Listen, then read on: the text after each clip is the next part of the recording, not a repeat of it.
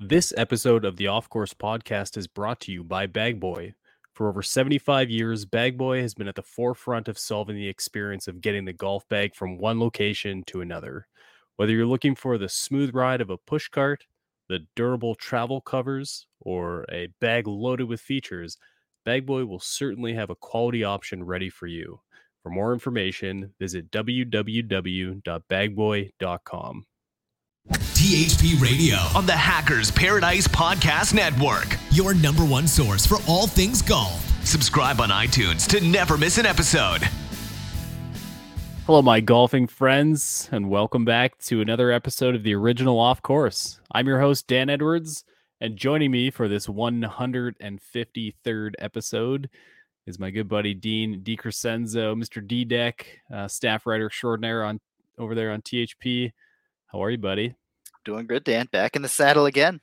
Yeah, my on again, off again, kind of sort of not really co-star in this whole venture. Not to shell James with too much of emotion here. But yeah, thanks for jumping in. We are Wednesday night, so not super far out on the recording, but plenty to talk about as we wrapped up the first major of the year.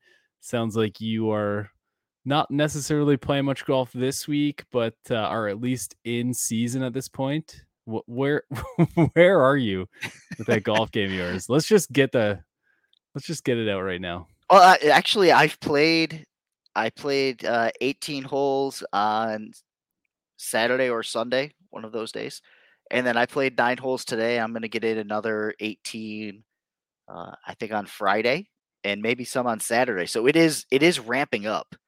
At least getting out there is ramping up. Now we just got to get the scores and the performance going in the right direction. Okay. So is the weather cooperating? Last week, first off, it was crazy. It was, close to 90 degrees, which was way too warm. I know that's going to sound funny to people. Way too warm for April. And then the body gets shocked, man. It doesn't know what to do. Yeah, I didn't know what to do. And then, this week it's been in the low to mid 40s. It's about to warm up to more spring-like conditions, the next few days, which will be nice. Today was, I think, 42 and breezy, but I needed to get out there. I wasn't in the office. I needed to work. So I needed to golf, should say. So got out there.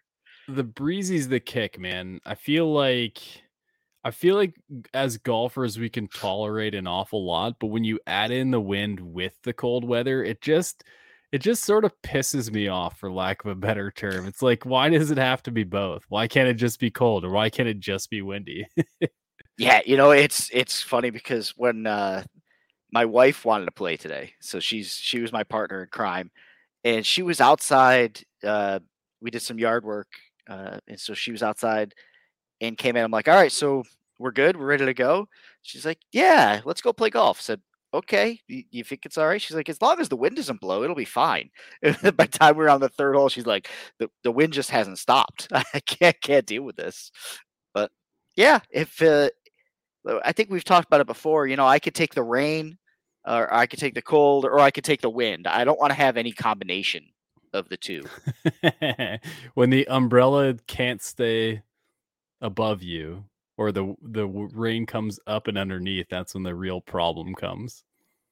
Have you ever played in conditions where it's so cold and windy that you put rain pants on to try to really deaden that effect? I have no. I feel like this time of year I can be picky enough to where if it's cold and there's rain in the forecast, I'm like, hey, we'll go over and eat breakfast and see what happens. But I'm not like a cold weather rain golfer. That's my boys are barely, and by my boys I mean my playing partners, are barely inclined to play in the cold weather or the rain to begin with. So once you add in both, it's usually like, all right, let's do some club work, or let's get like a breakfast burrito or something. And I respect that. But I do have a wet weather story that's pretty fun. I took a trip up to Indianapolis.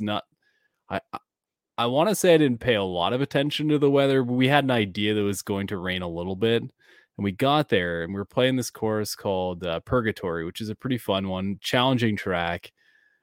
But it didn't really matter because unless you had a canoe and floating golf balls, like the likelihood of scoring that day was pretty low. And this rain just came in, man, like crazy. And, I'll play in wet weather. I don't mind. But on this day, I can't remember the kind of Nike shoes I had. But at one point, I looked down at them and I took my, you know me, I never tie my shoes. So it's very easy to get them on and off.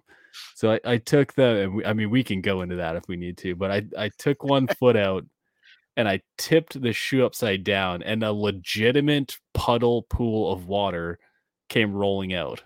And at that point I was like, all right, so maybe the back nine's not the greatest plan. And I still have that rain check for the back nine many, many years later. It's so funny, our willingness to try. And then, especially if there's nothing to lose. Do you have any of those stories like that where it's just like there's absolutely no reason to do it other than what else am I going to do with my day? So I've got two.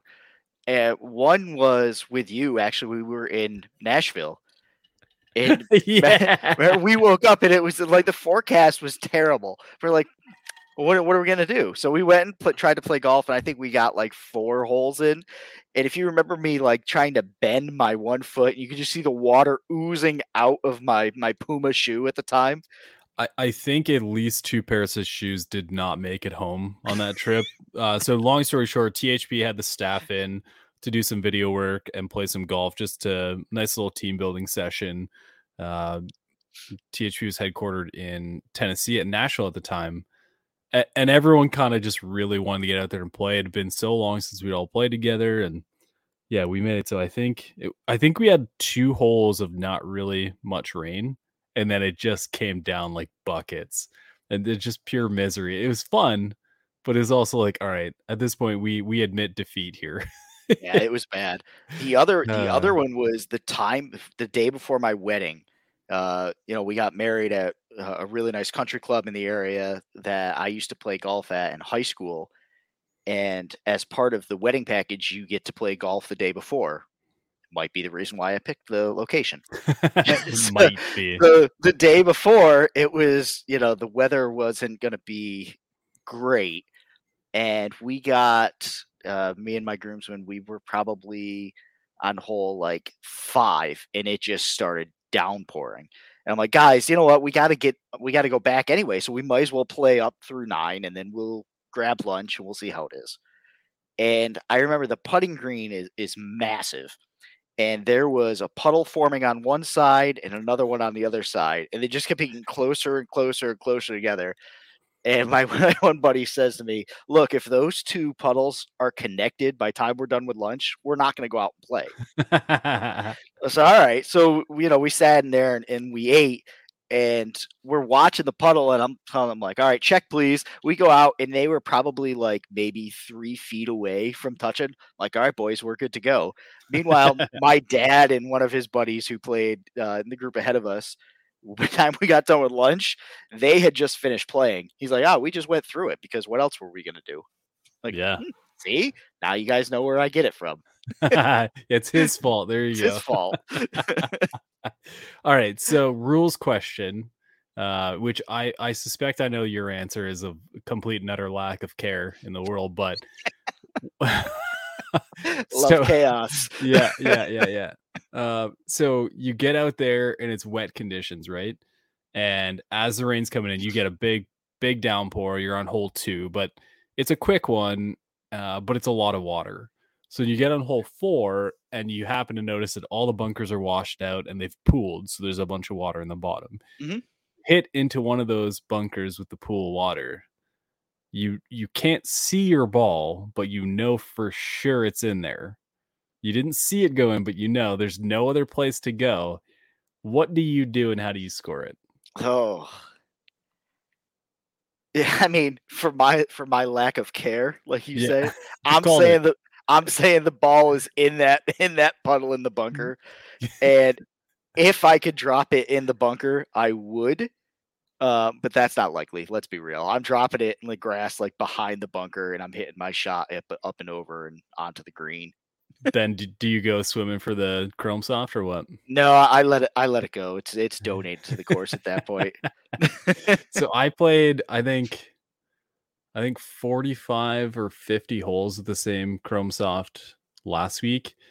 And genuinely, I played some of the worst golf I've played in a year. And our playing, I was actually a sub in men's league, so I was doing enormous damage to any credibility I had with my buddy who asked me to come out and help. But the other team just kept finding the golf ball and kept finding the golf ball. I'm like, guys, I'm really trying to lose this thing. Stop finding it.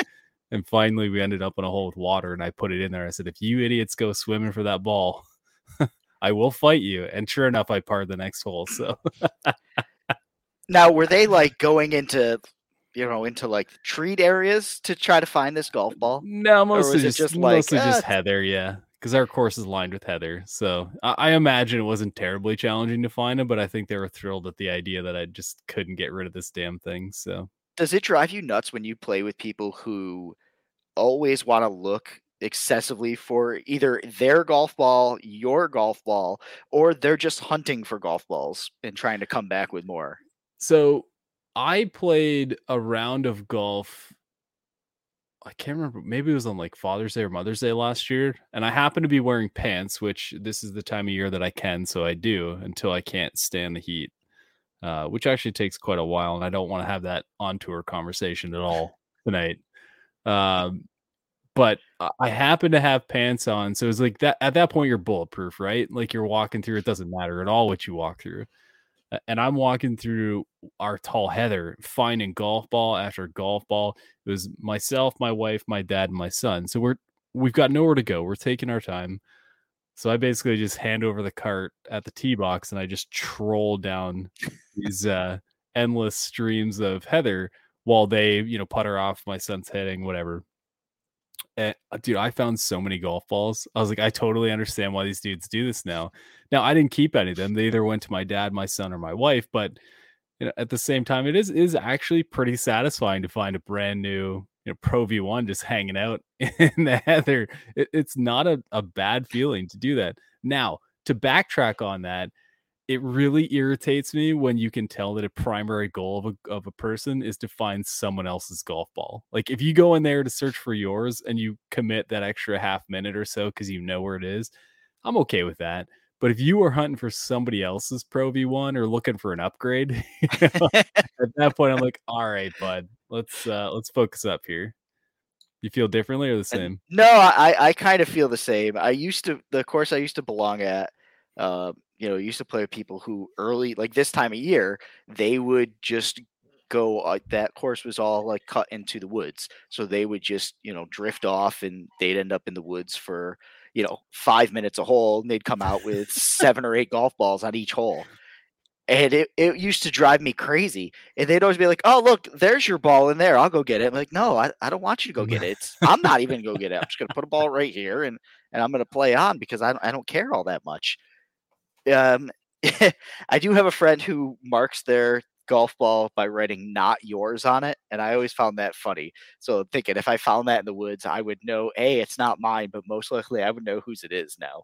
It's the only person I know who does it. Speaking of people, so yeah, you go to play golf with them, and they spend all their time in the woods. And then a hole and a half later, they show back up to play some more golf with you. Is that basically the idea? It's kind of like Field of Dreams. They just appear. They're ready to go on the next tee box. So I need to call out Anthony, former member Anthony C. We got together in Knoxville.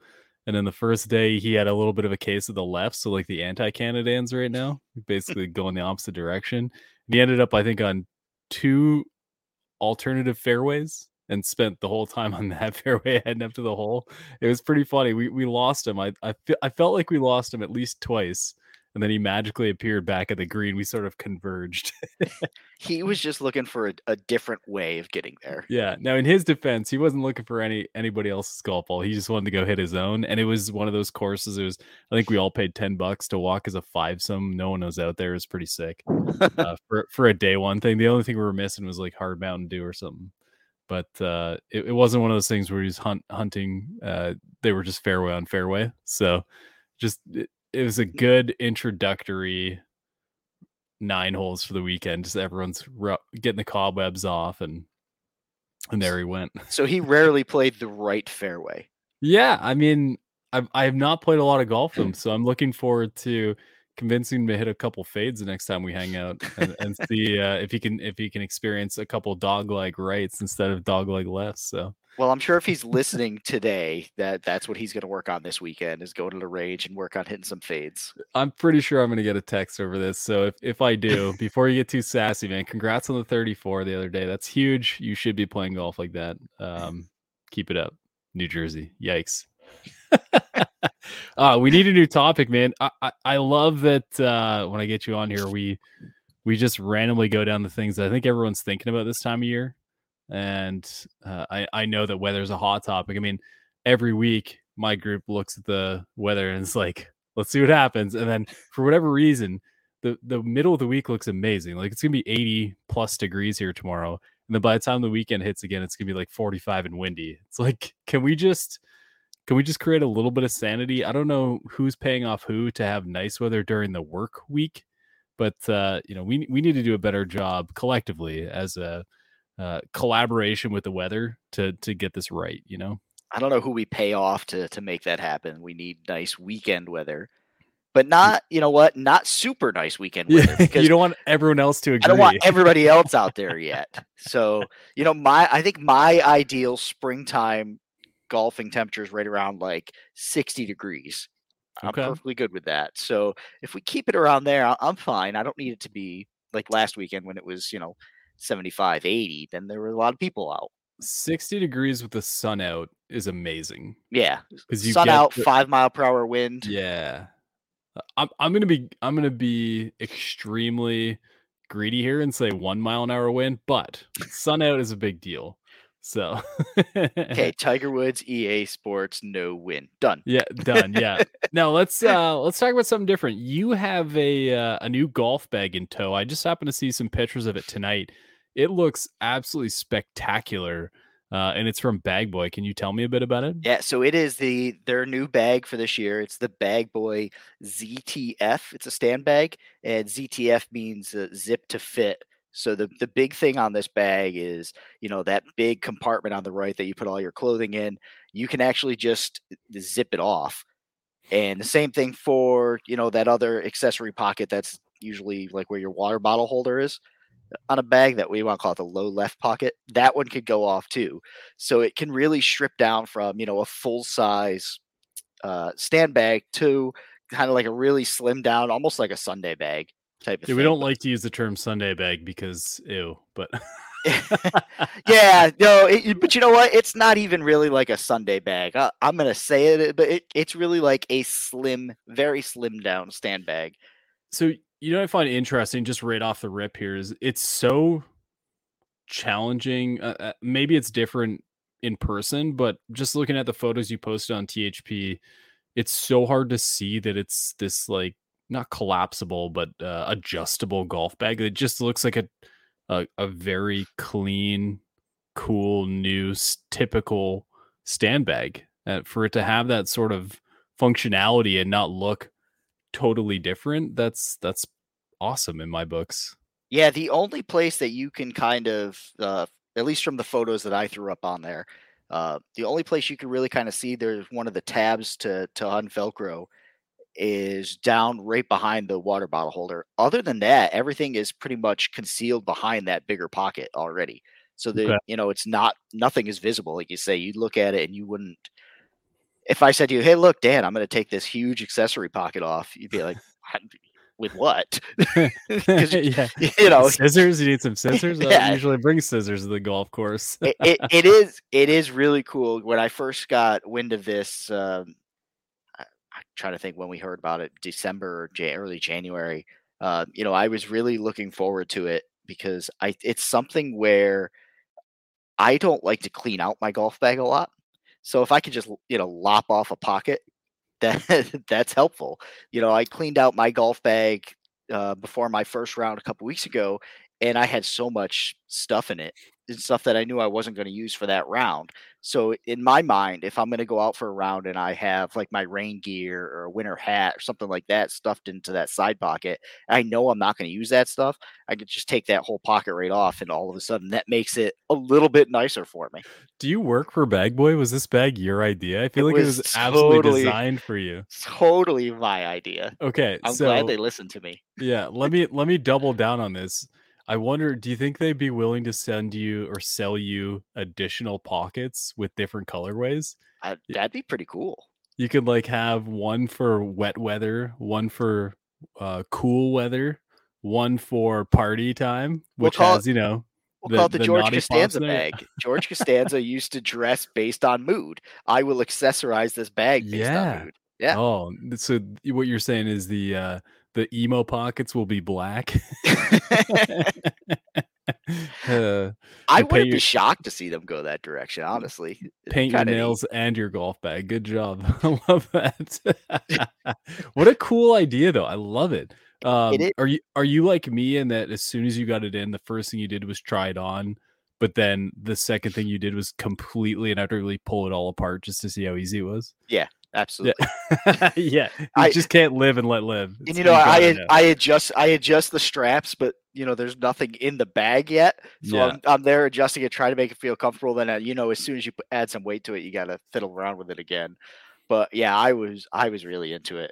And then you know, my son was there when I opened it, and he had his little putter because we were playing in the backyard. Nice. So he immediately goes and puts it in the bag, and like, no, buddy, that one's not yours. Yeah. You stay away from that. Well, your wife Jen, has she made claim to it yet, or are you gonna survive this one? As you can imagine, my wife was super excited when I said to her, "Hey, a golf bag's getting delivered today."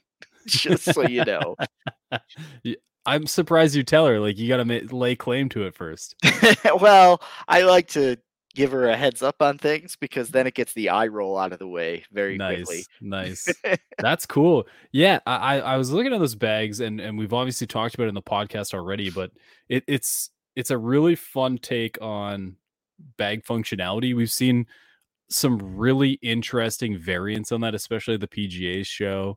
Some bags that just are incredibly non-traditional in presentation, but again, in this case, it really kind of aligns with that typical stand bag presentation, which I think is a huge positive when you consider that functionality exists behind the curtain in a lot of ways.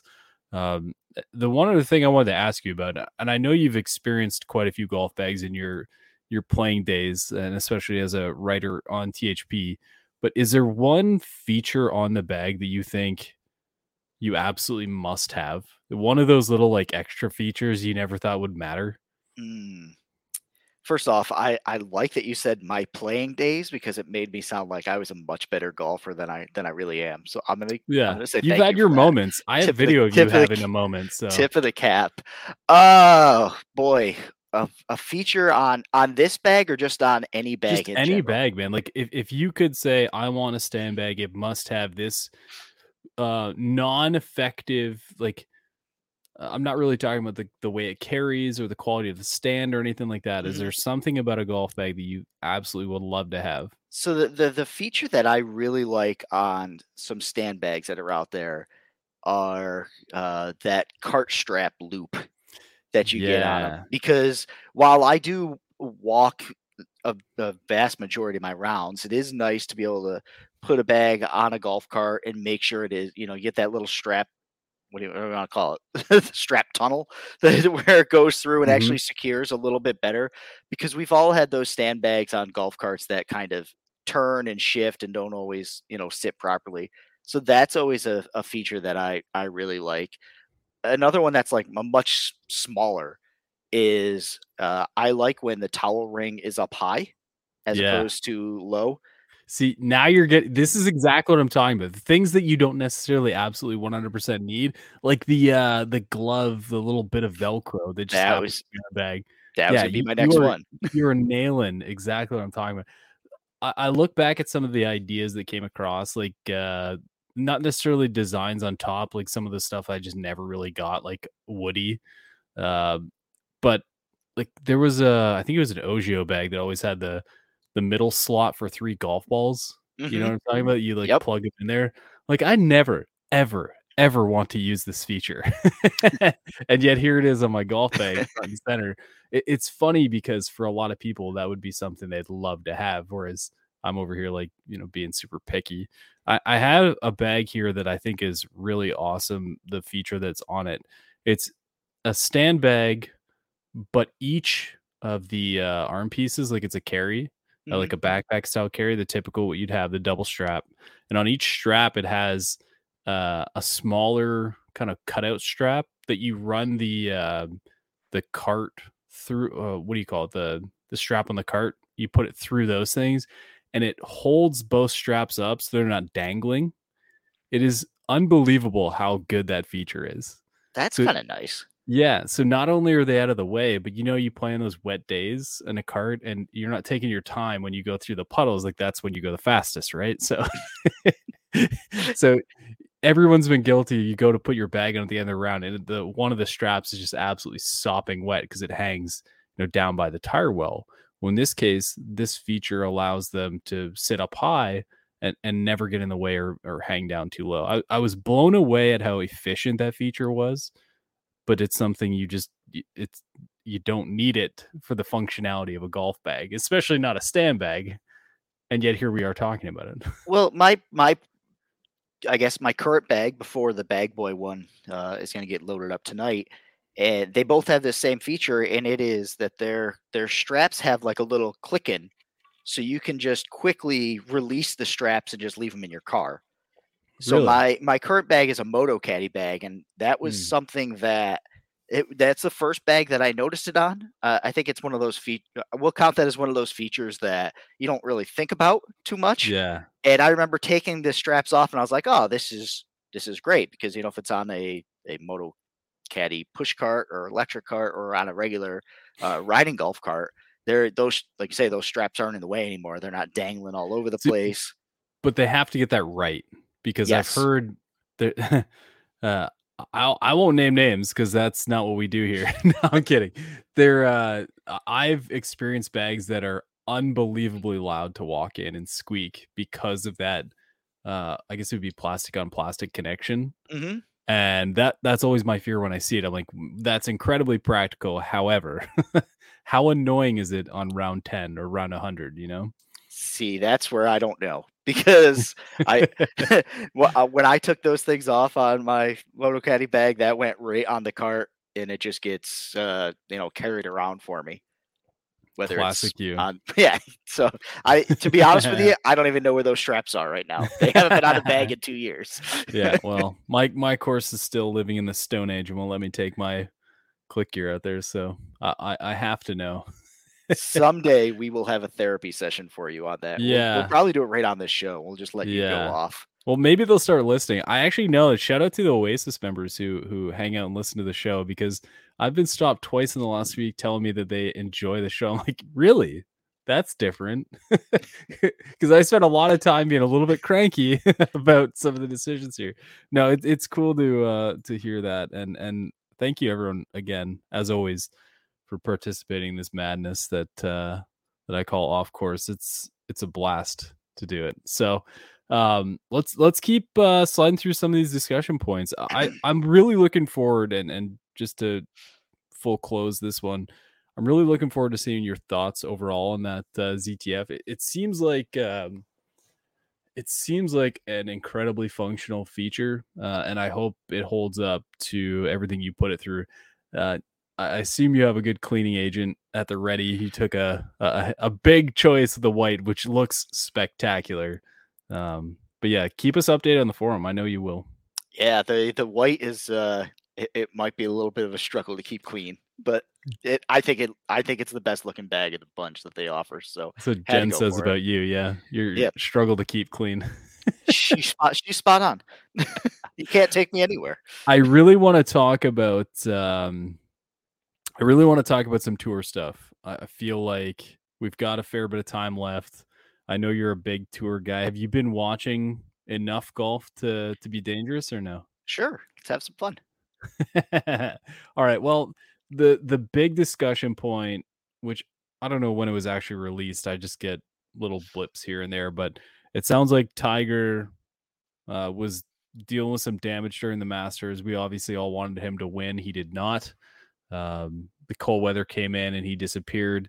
I assumed his withdrawal was more just based on the rigors of getting up for an extra day and having the complete and utter change of weather. I assume that would be really tough on his body based on what he's been through. But from my understanding, he's actually had to have some additional surgery on an ankle to deal with some tissue in there. Do you know much about that? So it sounds like it's, and I am not going to play doctor, but it sounds like it's the two bones like below the ankle, almost like the top part of the foot that got fused together. And it was funny because I was in the car with my wife coming back from the golf course when we talked about it, and she is an operating room nurse and does orthopedics, so she knows a little bit about this stuff and these procedures. All right, go get her. I don't need to talk to you anymore. We can get her on this. So I was just like, all right, Jen, so tell me, is this going to be like, first tell me what it is. And she's telling me all about it and showing me pictures. And I have a very weak stomach, so I didn't want to see any of this stuff. How'd you get pictures of Tiger's It's ankle? not, I don't think it was Tiger's ankle. Okay. But, Okay. next week. She could probably tap into some kind of medical database, right? Okay. And so I was just like, all right, so PGA's done. Like US Open, she's like, oh, probably not. I'm like, British Open? She's like, at 3 months, probably not. I'm like, okay, well, thanks for destroying my dreams again. So I don't know. She I was reading a couple things, and what you're seeing is I've read some things by saying, thank goodness it was to his right foot in terms of the golf swing, because while he's going to lose some mobility, he's not going to have the pain that the arthritis was causing anymore. And, we saw him pull out of a golf tournament in December because of plantar fasciitis, but she was obviously having some issues with that foot. And whether this is going to be a direct, fix to plantar fasciitis, that if there is no pain from it anymore, that'll be okay, but he's going to lose some flexibility, which, like they were saying, if it's on his left foot, then, he won't be able to rotate through or get up on that foot as well. So, I mean, a lot of it's speculative in terms of what this man can and can't do, because who knows? He's a bionic man now.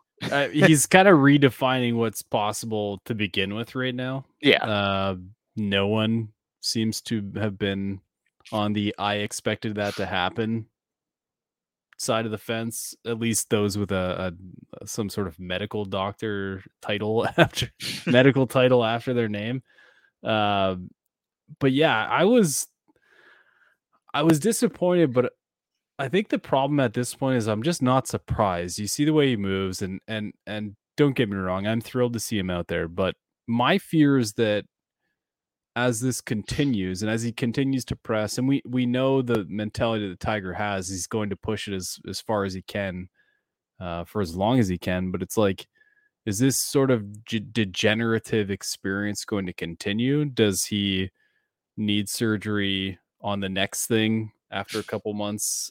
Right. Once he's healed from this thing, like, I really feel badly for the game of golf, because there's no question that when Tiger gets involved in anything, especially when it includes golf tournament in the title, there's a lot of excitement that follows it. And it's not to say that golf isn't exciting. I mean, there's some spectacular play right now, especially, I mean, Jon Rahm is a walking highlight reel at this point. But Tiger has just, for an entire generation or two, blown people away, and it seems like we'd be lost without those additional experiences. And I guess I'm sort of bummed that it's kind of gone the way it has.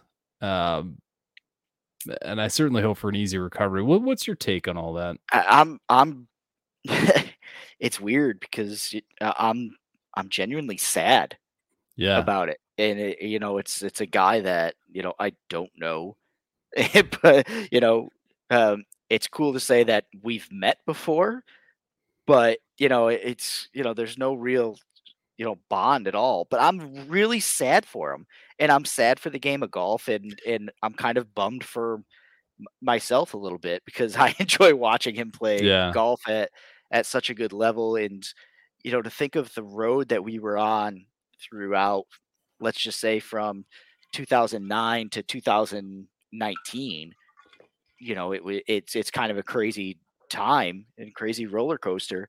At 2019 wins the Masters, and everyone's just like, all right, so He's back. he's got another one. He's got a major. He gets wins at East Lake, he wins the Masters, he wins at Zozo, and he's at 82, and we're all kind of like, all right, let's get win number 83 and slay another record. Let's see it.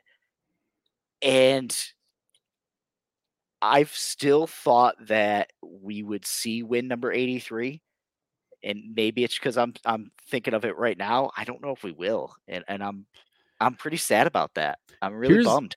Here's what has been kind of eating at me, Dean, is that Tiger is incredibly unrelatable and I think that makes the whole secondary experience to him. Like, there's a lot of talk about him being on the Champions Tour, and I truly hope he does. But Tiger, what we've seen in the matches, he needs to either find a different mode to play golf in.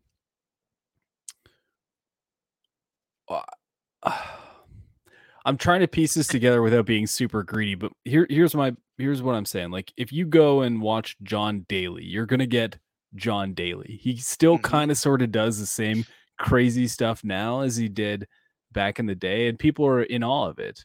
I think what made Tiger so fascinating and so exciting is that he just genuinely did things that were not possible from what our brains could compute. So when we see it live or see it on TV, it's like, how in the ever loving what did I just watch?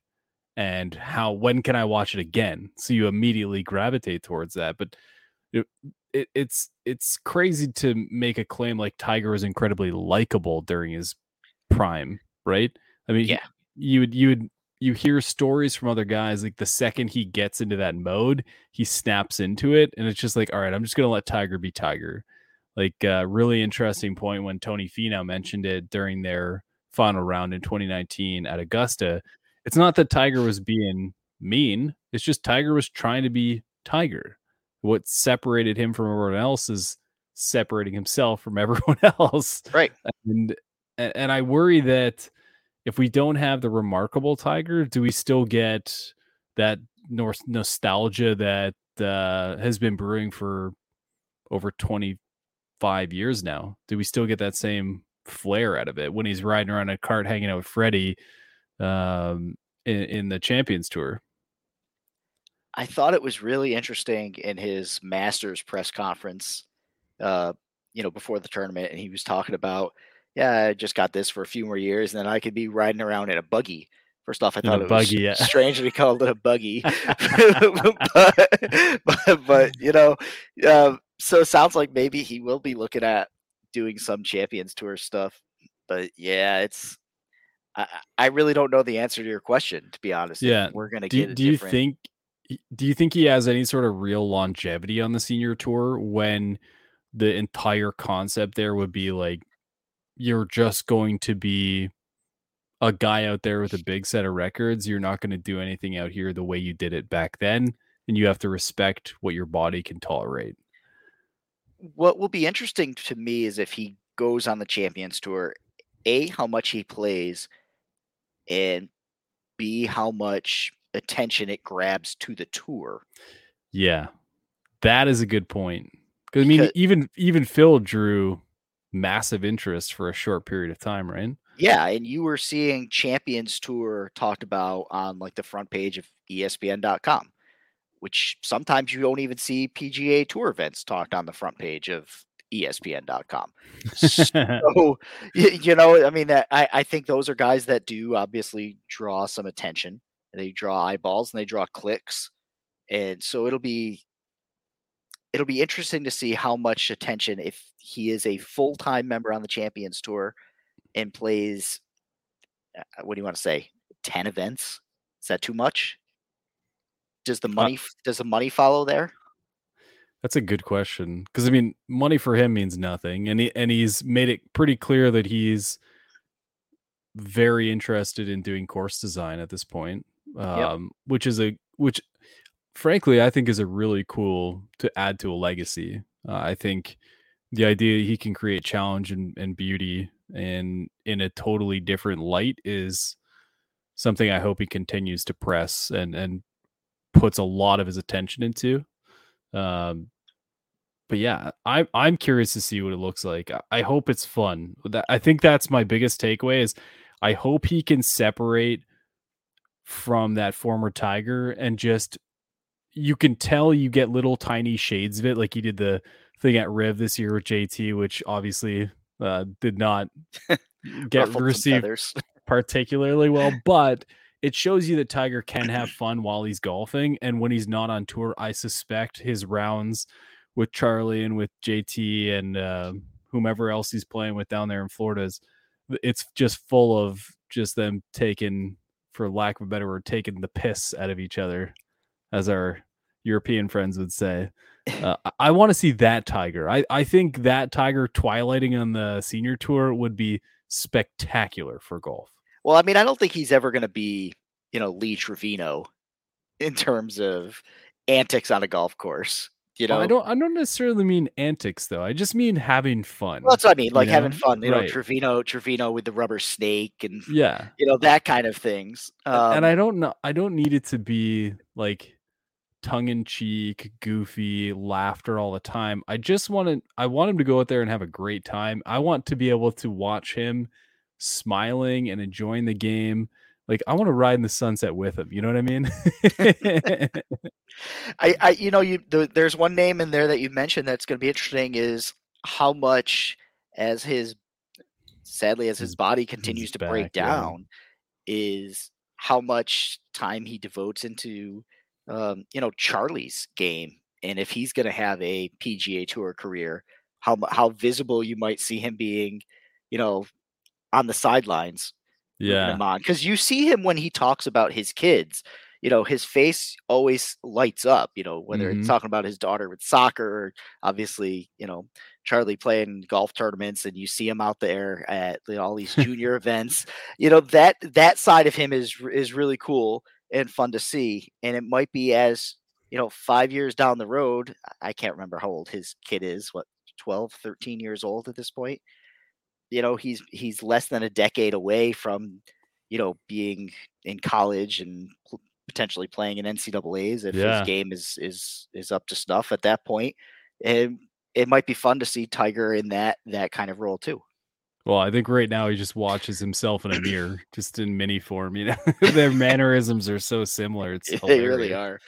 But yeah, I don't know, man. I'm curious to see about it. But let's talk bigger tour stuff. Is there anything interesting going on other than pace of play? I'm pretty sure Cantlay still needs to wrap up his final round at the Masters. He's probably got a tee time to go finish that up. But what else what's going on tour? Slow play is just absolutely brutal. I know you don't want to talk a ton about that, but Matthew Fitzpatrick just like went crazy on the tour, called him essentially an abomination. Really? With how bad slow play is. And what he said was, look, we have the times and we don't pay it, we don't penalize guys. I think the times should be faster. So right now you get 50 seconds if you get to the ball first, and then 40 seconds if you're the second player to play. He was saying you should have to play faster than that. And then we'll see how it goes. And we've seen, you and I were talking about baseball before we signed on. And the pitch clock has made a huge difference in watching a baseball game. It's a lot faster than how, normal pitchers would deliver the ball, and batters have to be ready. And in my mind, if what Matthew Fitzpatrick was saying is if we need to have faster time set, maybe that gets people moving a little bit more, and it'll be more evident that, Patrick Cantlay or somebody else needs to be penalized. So here's my big issue with it all. And I am, for lack of a word, disgusted by slow play. I don't understand it. I don't think it's respectful for other people's time. And if you're if your goal is to go out there and play golf, you're choosing to take a slot in hundreds of people's day. And the pace at which you play dictates the speed at which they get to play everyone behind you. So if you're going to be selfish and play in a Cantlay-esque pace, I think I think that's incredibly unfair, and I think those folks need to really take a second to think about what they're doing. But I'll say the same thing about the tour as I do about my home course and any course I go to play. If they do not police it, I have absolutely zero expectation on any golfer to actually play to that number. And it's not to say that I wish they would, because or I wish they wouldn't, because I absolutely do believe that everyone has an obligation to respect the fellow playing partners or people playing the game. But if you don't enforce it on tour, what do these guys have to gain? And I'll triple down on that to say that Brooks Koepka at the Masters appeared to be beside himself after the pace that he watched. And Hovland obviously didn't appreciate it because he was up playing greenside while waiting for Cantlay to walk up. It was clear he was playing at a different pace. But then from what I hear, if Cantlay's so slow, how were they waiting down the stretch?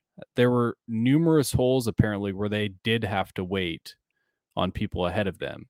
So if you tee off on the second to last pairing on Masters Sunday, and by 17 you're still waiting, then you're not the problem. You might be collectively a piece of it. You're not the primary issue. So my thought is, where does this fall? And then again, no differently than the complaints that a lot of people have, is how in the world do they police that accurately throughout the day? Yeah, it was a problem. It's a problem. And I think that was the whole thing. They don't police it. I'm trying to think the last time that I could remember a pace of play penalty was at the Masters, and it was with the young amateur from Young kid. I remember that. And people roasted them for doing it to him and not doing it to other people. I remember that. Yeah, but that's the last time I remember that happening. So I think that the comparison to baseball is a really good one because it can have a direct impact on the outcome of a baseball game. We just watched Bo Bichette get called strike due to not getting the box fast enough with the bases loaded and 1 out. I mean, that's a really tough thing to deal with as a batter. And I've heard and recognized these arguments saying that it is not fair to penalize golfers' strokes, but because it has a direct impact on the results of the tournament. But at the same time, other sports are finding ways to do it and doing it in a positive and efficient way. Why is golf not following suit? Yeah, and there's really no other way. I don't know how else you would penalize them. So people are saying that a stroke is too much. So, a delay a game in football is 5 yards. We'll call it a bad time in baseball is a strike if it's on the batter, or a ball if it's on the pitcher. Do you want to penalize golfers 10 yards? Distance? Make them hit one of the... If you don't play fast enough, you have to put in one of these stupid new distance limited balls on your next tee shot. You have to drop it 10 yards back, straight back behind you. And if it's in the rough, so be it. If it's in the water, now you're taking a penalty. So you don't play fast enough, there's a designated heckler that walks out and just starts talking negatively to you until you finally hit the ball. So we have I think the dog has since passed, but on the 12th hole of my home course, there's a dog that lives right on the corner house, and it sat there every year watching the guys tee off on the tee. And if the guy took too long on the tee, the dog would start barking at them to hit the ball, because and as soon as the guy would hit it, it would run across the yard and watch the ball fly. So this is the pace of play dog, who's the greatest thing ever, because you could heckle endlessly the guy who took too long. And the dog was very fair. I want to make it clear. He was not cruel. You didn't have to run up and hit it. So we need a pace of play dog on tour for every hole. Every pairing gets a pace of play dog who doubles as a support dog for when some idiot thinks he needs to slam a golf club on a beautiful golf course. So now, do you get one pace of play dog per group, or do you do one pace of play dog per hole? Listen, I'm a dog guy. I had this debate with my wife the other day. She's like, I would love to bring our dog out to the golf course. And I'm like, you know what? I would love for our dog to be on this golf course too. The problem is you let our dog on this golf course, then everyone else's dog gets to come to this golf course. And can you imagine the chaos? So you mentioned that on my round on over the weekend. I was playing and I was texting with my wife because her and my son were at the playground and trying to sync up times and whatnot. And I sent her a picture. It said, I'm on the 15th hole, and this lady is just walking this beautiful looking dog just right down the cart path. So I sent her a picture. I'm like, look at this. It's like, we could probably bring Millie out. Let's have some fun. So, she and Leo came to the course, and they walked the 18th hole with me. And I looked at her, so where's the dog? She goes, I didn't want to go get her. I'm like, come on, I sent you a picture of the dog on the course. That would have been the perfect opportunity. It's so opportunistic. Yeah, I don't know, man. I love the direction we went in. I love that something as stupid as pace of play brought us to animals, which are wonderful.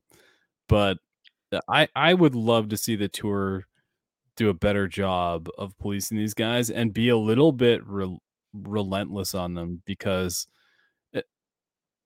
I love the idea of there being some freedom, some leeway for these guys, where if a shot is more challenging, there should be a little bit of room to like, all right, I get it. This guy's trying to like wrap a ball around a tree while this kid's. Do you see the Spieth clip this weekend where he goes to hit a ball and the girl sticks her hands up and he's like, can you keep your hands down, but thank you so much for doing what you're doing? And then in like way in the foreground, this kid falls down in the middle of the thing, and his dad's pulling him by his legs out of the way, and everyone's just laughing at it. And then the kid behind him goes, hey Jordan, are you gonna do something stupid here or something like that? Like in that case, I can understand giving them some extra time to compose himself, stop giggling at the kid who's getting dragged to the car by his feet, that whole thing.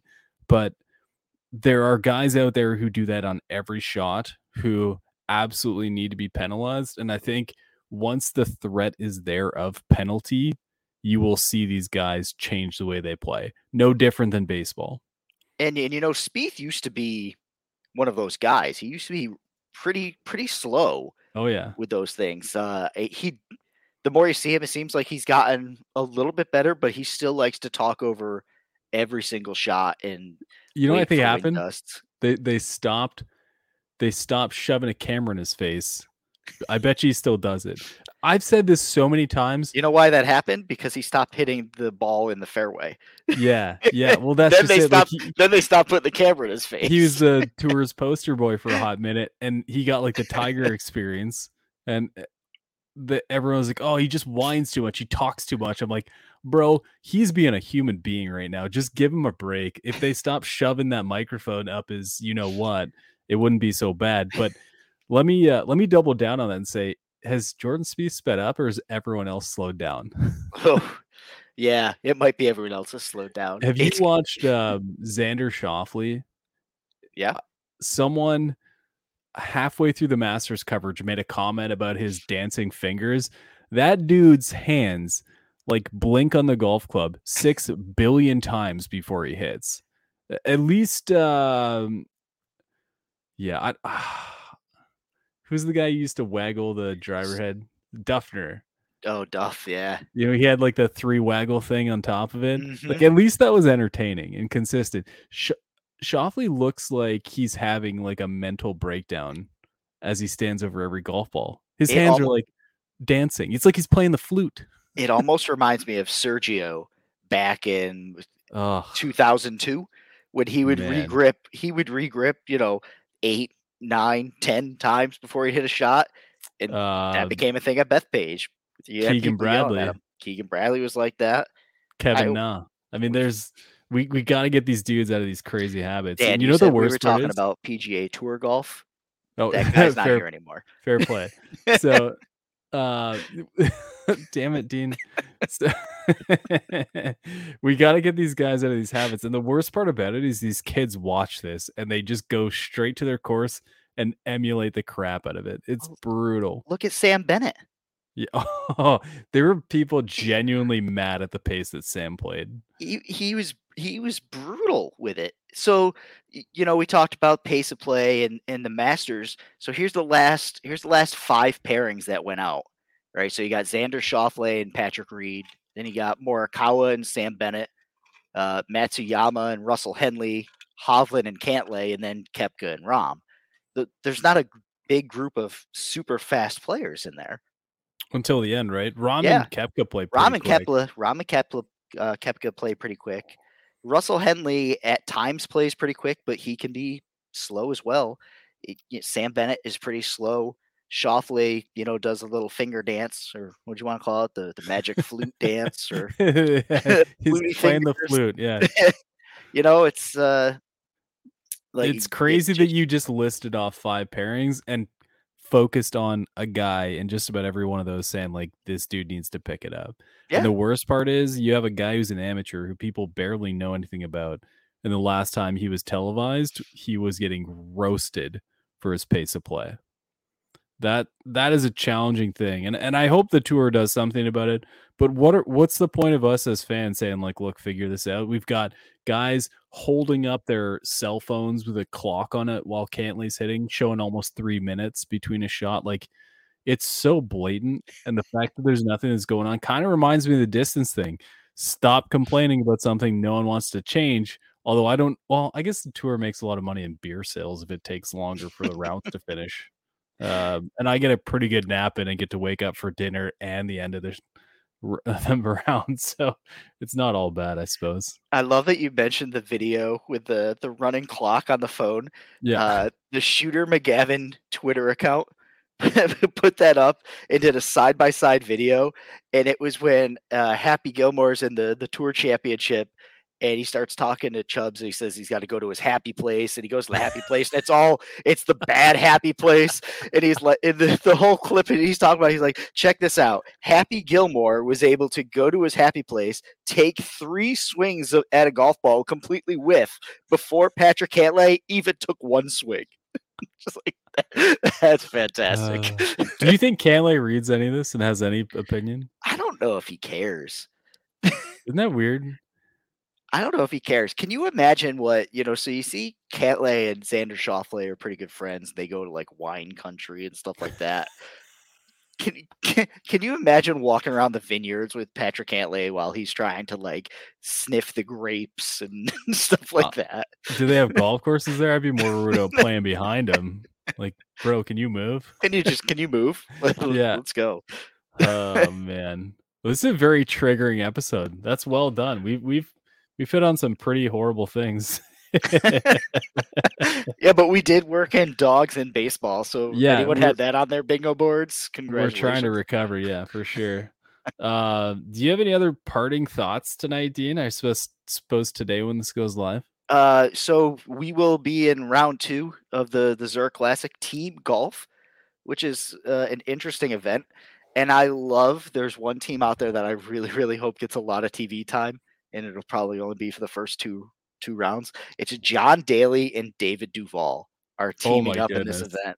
Okay. How awesome is that? I want to see them make the cut. That'd be crazy. As long as Duval has massive shades on, I'm willing to participate. Daly's like rocking the old school party hair, and I guess he's got a pretty rowdy beard right now. We saw him at the THP covered the 50-year Cobra launch party celebration a couple days ago, and Daly was there. He looked like he was having a great time. So I just want to see him ripping Diet Cokes and heaters, and Did I ever tell you my John Daly story from the first tour event I ever went to? I think it's a good final cap on the episode. All right, I'll make it quick. So the first event I went to was the Greater Hartford Open, which is now the Travelers Championship. Okay. And John Daly, we're watching him, and 17 is that crescent-shaped hole that goes around the water. So he drives the ball into the water, and we're standing down below. He comes walking down this hill, and he's trudging way ahead of the caddy, ripping a heater. Gets down there, the caddy gives him the ball. He takes the ball. He just he looks like he kind of just throws the ball down to take his drop, takes out an iron, rips it up and over the water, and sticks it to like 6 feet. I'm like, wow, that is golf right there. Did you? Yeah. Oh man, there's another really good conversation about how golf is such an up and down. You hit 2 really good shots and blow a hole, or 2 really bad shots and really still make par. Let's talk about that next time. It's a fun chat. The roller coaster of golf. Write it down, and we'll see if we can get to it next time. Okay. Yeah. Did you design your golf swing around Daly's or no? There's actually a belief that he learned some stuff from me. Okay. learned or took? Probably took. He saw the videos of me when I was like a little itty bitty guy with the flexibility. I was like, wow, I could put the club head there. Yeah. So, yeah. Intentionally. Yeah. And now we're starting to look like each other. You know, I'm getting the bushy beard. I'm getting the big belly. Don't have the distance though. Well, my friend, it's always a blast to chat with you. Thanks for coming on. Kind of saved me this week. I hope the game kind of comes around. We didn't really address the elephant in the room that his name here in StreamYard is Mr. Topadopoulos, which is not good. But maybe by the time you come back on, you'll have a better name and a better story. I would say I'm a high flyer, but I feel like that name is taken by another random tour. Yeah, that's one way to sign up. Hey, folks, if you guys are playing golf this weekend, have a great time. I'm trying to get out there and play. It's looking a little chilly, and my son is kind of stealing away weekend time for baseball and football, and I'm not sure how I feel about that. So I will rant my way into the weekend. I hope you have fun if you do play. Check us out on THP. Dean and I will be there chatting about this show and all the madness that has occurred there. We always have a thread going. If not, have fun, enjoy the game, and please don't be the slow guy out there. Just play fast. See you guys next week. THP Radio on the Hackers Paradise Podcast Network. Your #1 source for all things golf. Subscribe on iTunes to never miss an episode.